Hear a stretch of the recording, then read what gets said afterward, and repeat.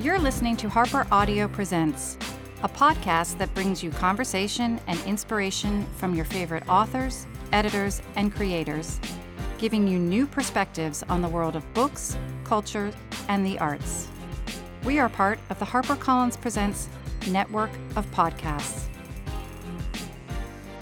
Harper Audio Presents would like to pay tribute to the beginning of the shopping season with some selections from Predictably Irrational by Dan Ariely. Ariely, in addition to being one of our most favorite authors, is the James B. Duke Professor of Psychology and Behavioral Economics at Duke University. He's also the founder of the Center for Advanced Hindsight. Yes, you heard that correctly. His work has been featured in the New York Times, the Wall Street Journal, Washington Post, Boston Globe, and elsewhere. Here now is Predictably Irrational, read by Simon Jones. Chapter 1. The Truth About Relativity. Why everything is relative, even when it shouldn't be. One day, while browsing the World Wide Web, obviously for work, not just wasting time, I stumbled on an ad on the website of a magazine, The Economist. I read these offers one at a time. The first offer, the internet subscription for $59, seemed reasonable. The second option, the $125 print subscription, seemed a bit expensive, but still reasonable. But then I read the third option, a print and internet subscription for $125. I read it twice before my eye ran back to the previous options. Who would want to buy the print option alone, I wondered, when both the internet and the print subscriptions were offered for the same price? Now, the print-only option may have been a typographical error, but I suspect that the clever people at The Economist's London offices, and they are clever and quite mischievous in a British sort of way, were actually manipulating me. I am pretty certain that they wanted me to skip the internet-only option, which they assumed would be my choice, since I was reading the advertisement on the web, and jump to the more expensive option, internet and print. But how could they manipulate me? I suspect it's because The Economist's marketing wizards, and I could just picture them in their school ties and blazers, knew something important about human behavior. Humans rarely choose things in absolute terms. We don't have an internal value meter that tells us how much things are worth. Rather, we focus on the relative advantage of one thing over another, and estimate value accordingly. For instance, we don't know how much a 6-cylinder car is worth, but we assume it's more expensive than the 4-cylinder model. In the case of The Economist, I may not have known whether the internet-only subscription at $59 was a better deal than the print-only option at $125, but I certainly knew that the print and internet option for $125 was a better deal than the print-only option at $125. In fact, you could reasonably deduce that in the combination package, the internet subscription is free. "It's a bloody steal! Go for it, governor!" I could almost hear them shout from the riverbanks of the Thames. And I have to admit, if I had been inclined to subscribe, I probably would have taken the package deal myself. Later, when I tested the offer on a large number of participants, the vast majority preferred the internet and print deal. So what was going on here? Let me start with a fundamental observation. Most people don't know what they want unless they see it in context. We don't know what kind of racing bike we want until we see a champ in the Tour de France ratcheting the gears on a particular model. We don't know what kind of speaker system we like until we hear a set of speakers that sounds better than the previous one. We don't even know what we want to do with our lives until we find a relative or friend who is doing just what we think we should be doing. Everything is relative, and that's the point. Like an airplane pilot landing in the dark, we want runway lights on either side of us, guiding us to the place where we can touch down our wheels. In the case of The Economist, the decision between the internet-only and print-only options would take a bit of thinking. Thinking is difficult, and sometimes unpleasant. So The Economist's marketers offered us a no-brainer. Relative to the print-only option, the print and internet option looks clearly superior. The geniuses at The Economist aren't the only ones who understand the importance of relativity. Take Sam, the television salesman. He plays the same general type of trick on us when he decides which televisions to put together on display. A 36-inch Panasonic for $690, a 42-inch Toshiba for $850, a 50-inch Philips for $1,480. Which one would you choose? In this case, Sam knows that customers find it difficult to compute the value of different options. Who really knows if the Panasonic at $690 is a better deal than the Philips at $1,480? But Sam also knows that given 3 choices, most people will take the middle choice, as in landing your plane between the runway lights. So guess which television Sam prices as the middle option. That's right, the one he wants to sell.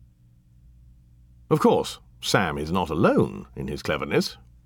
The New York Times ran a story recently about Greg Rapp, a restaurant consultant who gets paid to work out the pricing for menus. He knows, for instance, how lamb sold this year as opposed to last year, whether lamb did better paired with squash or with risotto, and whether orders decreased when the price of the main course was hiked from $39 to $41. One thing Rapp has learned is that high-priced entrees on the menu boost revenue for the restaurant, even if no one buys them. Why? Because even though people generally won't buy the most expensive dish on the menu, they will order the second most expensive dish.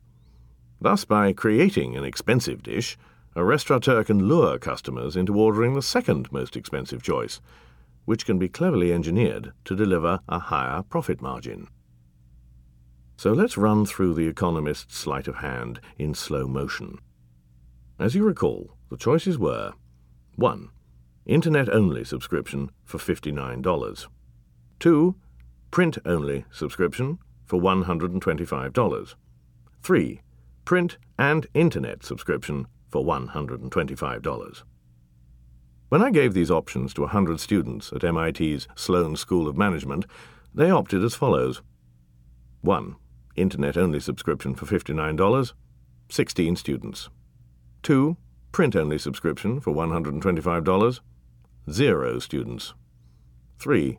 Print and Internet subscription for $125, 84 students. So far, these Sloan MBAs are smart cookies. They all saw the advantage in the print and Internet offer over the print-only offer. But were they influenced by the mere presence of the print-only option, which I will henceforth, and for good reason, call the decoy? In other words, suppose that I removed the decoy. Would the students respond as before? 16 for the Internet only and 84 for the combination. Certainly they would react the same way, wouldn't they?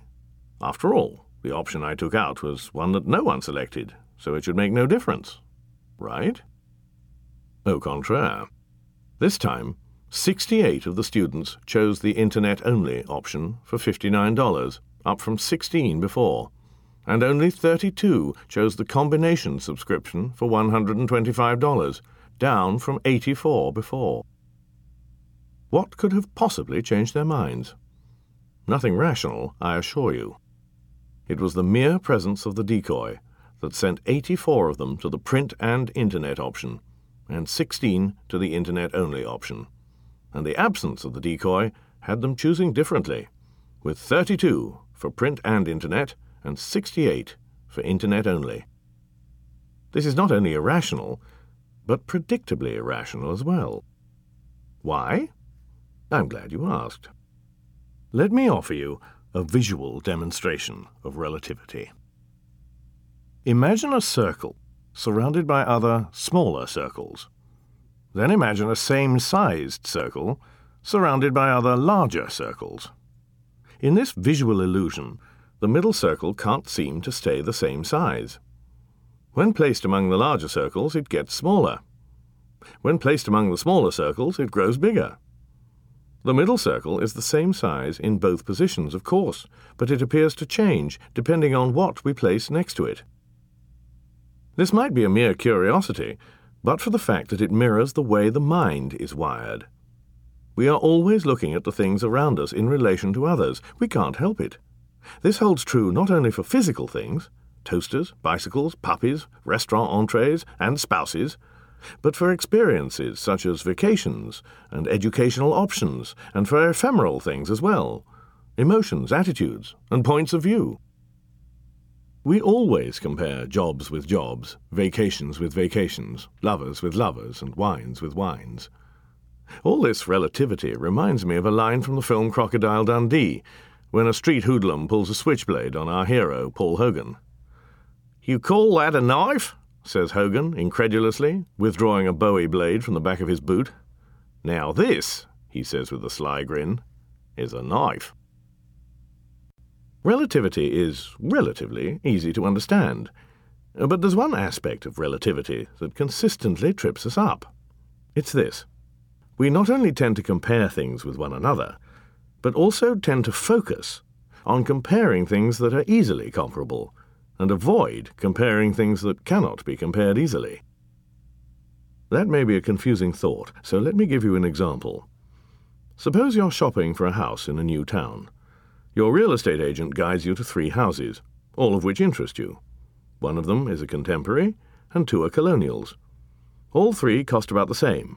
They are all equally desirable, and the only difference is that one of the colonials, the decoy, needs a new roof, and the owner has knocked a few $1,000s off the price to cover the additional expense.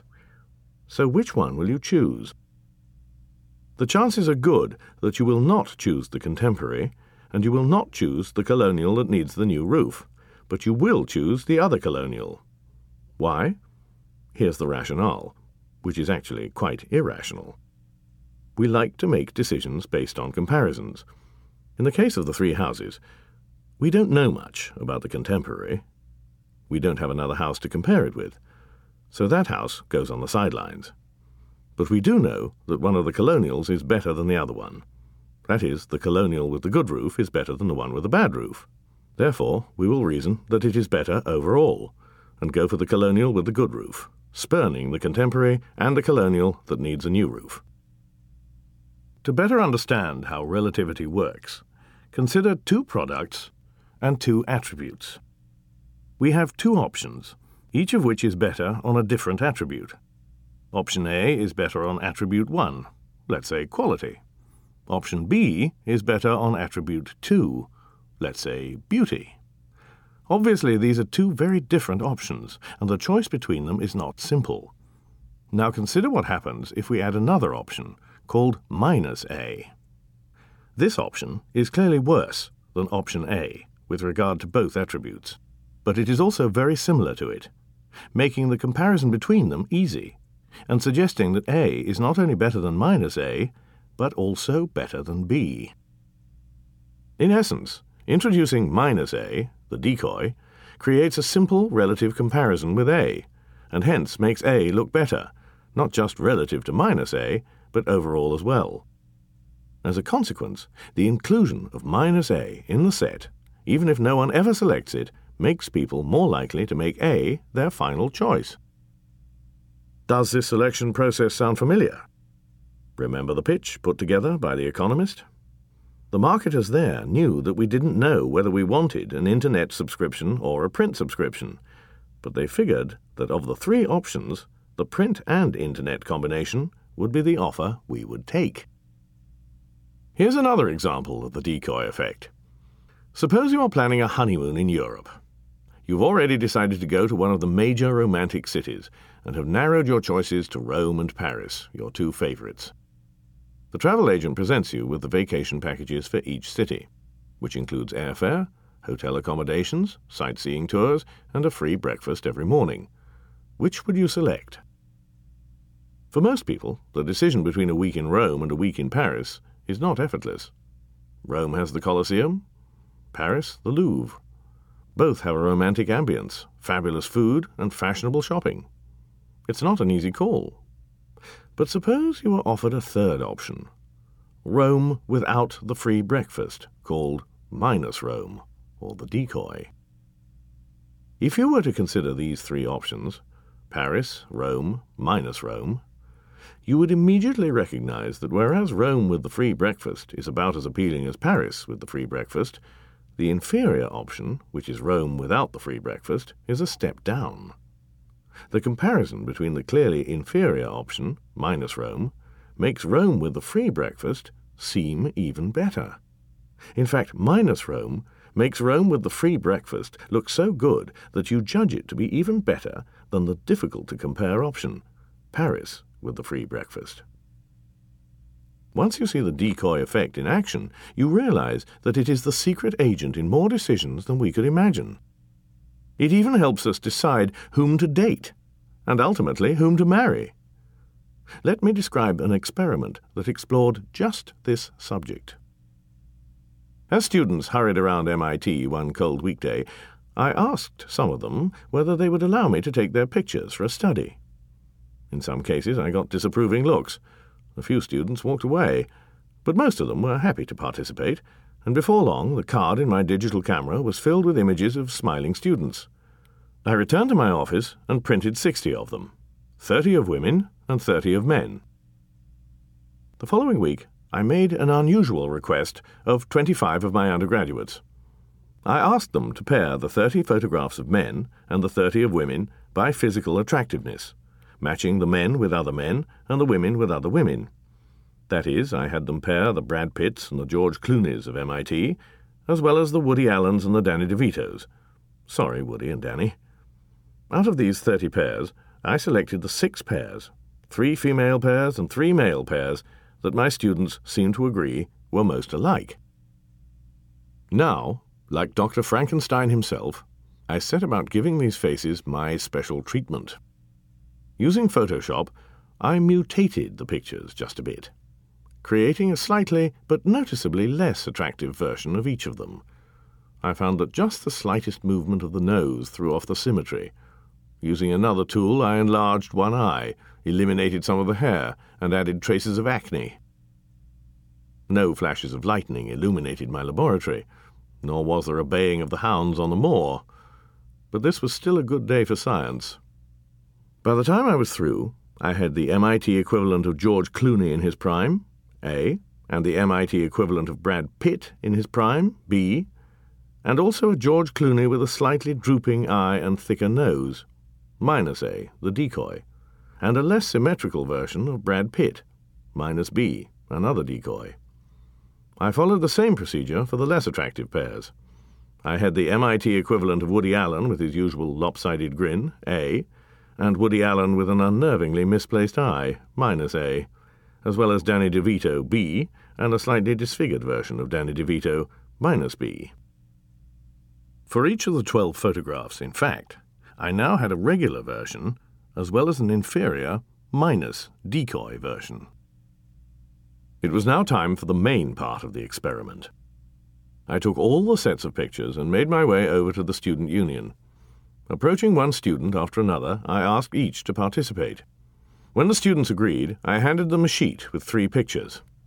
Some of them had the regular picture, A, the decoy of that picture, minus A, and the other regular picture, B. Others had the regular picture, B, the decoy of that picture, minus B, and the other regular picture, A. For example, a set might include a regular Clooney, A, a decoy Clooney, minus A, and a regular Pitt, B. Or a regular Pitt, B, a decoy Pitt, minus B, and a regular Clooney, A. After selecting a sheet with either male or female pictures, according to their preferences, I asked the students to circle the people they would pick to go on a date with, if they had a choice. All this took quite a while, and when I was done, I had distributed 600 sheets. What was my motive in all this? Simply to determine if the existence of the distorted picture, minus A or minus B, would push my participants to choose the similar but undistorted picture. In other words, would a slightly less attractive George Clooney, minus A, push the participants to choose the perfect George Clooney over the perfect Brad Pitt? There were no pictures of Brad Pitt or George Clooney in my experiment, of course. Pictures A and B showed ordinary students. But do you remember how the existence of a colonial-style house needing a new roof might push you to choose a perfect colonial over a contemporary house, simply because the decoy colonial would give you something against which to compare the regular colonial? And in The Economist's ad, didn't the print-only option for $125 push people to take the print and internet option for $125? Similarly, would the existence of a less perfect person, minus A or minus B, push people to choose the perfect one, A or B, simply because the decoy option served as a point of comparison? It did. Whenever I handed out a sheet that had a regular picture, its inferior version, and another regular picture, the participants said they would prefer to date the regular person, the one who was similar but clearly superior to the distorted version, over the other, undistorted person on the sheet. This was not just a close call. It happened 75% of the time. To explain the decoy effect further, let me tell you something about bread-making machines. When Williams-Sonoma first introduced a home bread bakery machine for $275, most consumers were not interested. What was a home bread-making machine anyway? Was it good or bad? Did one really need home-baked bread? Why not just buy a fancy coffee maker sitting nearby instead? Flustered by poor sales, the manufacturer of the bread machine brought in a marketing research firm, which suggested a fix. Introduce an additional model of the bread maker, one that was not only larger, but priced about 50% higher than the initial machine. Now sales began to rise, along with many loaves of bread, though it was not the large bread maker that was being sold. Why? Simply because consumers now had two models of bread makers to choose from. Since one was clearly larger and much more expensive than the other, people didn't have to make their decision in a vacuum. They could say, well, I don't know much about bread makers, but I do know that if I were to buy one, I'd rather have the smaller one for less money. And that's when bread makers began to fly off the shelves. Okay for bread makers. But let's take a look at the decoy effect in a completely different situation. What if you are single and hope to appeal to as many attractive potential dating partners as possible at an upcoming singles event? My advice would be to bring a friend who has your basic physical characteristics, similar coloring, body type, facial features, but is slightly less attractive. Minus you. Why? Because the folks you want to attract will have a hard time evaluating you with no comparables around. However, if you are compared with a minus you, the decoy friend will do a lot to make you look better, not just in comparison with the decoy, but also in general, and in comparison with all the other people around. It may sound irrational, and I can't guarantee this, but the chances are good that you will get some extra attention. Of course, don't just stop at looks. If great conversation will win the day, be sure to pick a friend for the singles event who can't match your smooth delivery and rapier wit. By comparison, you'll sound great. Now that you know this secret, be careful. When a similar but better-looking friend of the same sex asks you to accompany him or her for a night out, you might wonder whether you have been invited along for your company or merely as a decoy.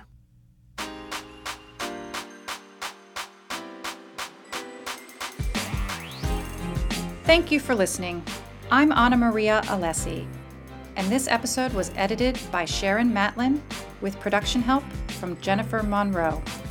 The books featured in this episode are available for purchase wherever books are sold. Please be sure to subscribe to Harper Audio Presents, and you can send us a question or comment via our Facebook page. We hope you'll join us next time as we hear more from leading figures across books, culture, and the arts, all brought to you by Harper Audio Presents.